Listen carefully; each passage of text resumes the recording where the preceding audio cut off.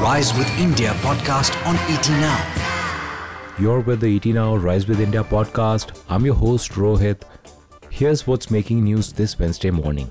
Former Punjab Chief Minister Captain Amarinder Singh finally spelled out his next political move, announcing he would form his own political party.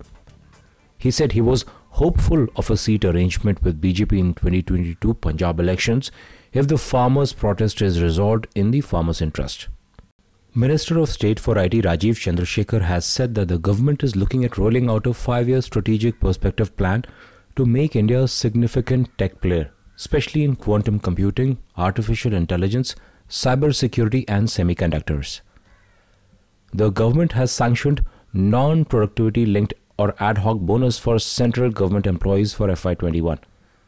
The ad hoc bonus would be paid to the central government employees in Group C and all non-gazetted employees in Group B who are not covered by any productivity-linked bonus scheme.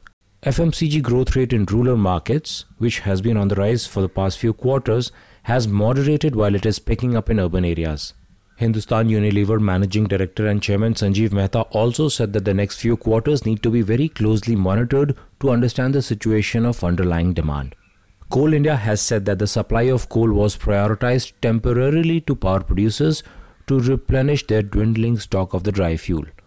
Meanwhile, the coal stock situation and thermal power projects have improved further as the number of non-pit head projects having less than 4 days of coal is down to 58 on Monday from 69 a week ago.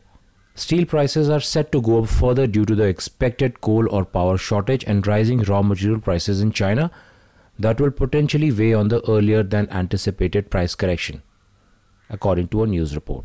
The crypto universe celebrated a landmark moment as the first ever exchange-traded fund of Bitcoin started trading on the New York Stock Exchange.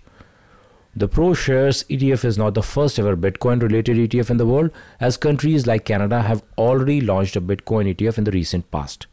US indices clocked their highest close in 6 weeks as investors assessed earnings and the impact of inflation and supply chain worries. At bond markets, the yield on the benchmark 10-year US Treasury note ticked up to 1.634% from 1.583% on Monday. Back home, markets ended with modest losses after a 7-session winning streak as investors opted to pocket some gains at record levels. FMCG contras led the losses after HUL's Q2 earnings missed estimates. In the broader markets, the BSE mid-cap and small-cap indices tumbled up to 2%. Foreign institutional investors purchased shares worth about 512 crore rupees, while domestic institutional investors were net sellers to the tune of 1,700 crore rupees. And now let's talk about some of the active stocks this morning. Adani Group has said that it will invest over $50 to $70 billion in renewable energy value chain over the next decade, and the group firms have committed 70% of planned capex until 2030 to the energy transition.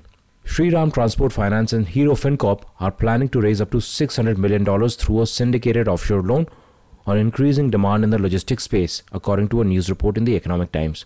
Nestle India reported a 5% growth in net profit at 617 crore rupees for the quarter ended September, driven largely by a higher single-digit volume growth in the domestic market. ACC reported a 24% year-on-year jump in consolidated net profit at 450 crore rupees in the September quarter, but saw a sequential decline in the bottom line. L&T Tech has posted a 39% rise in consolidated net profit to 250 crore rupees for the September quarter and has raised its dollar revenue growth guidance to 19 to 20%. Tata Steel BSL has reported over 5-fold jump in its consolidated net profit to about 1,800 crore rupees for September quarter, mainly on account of higher income. ICICI Pru Life has reported a 48% increase in quarterly net profit led by growth in premium and investment income.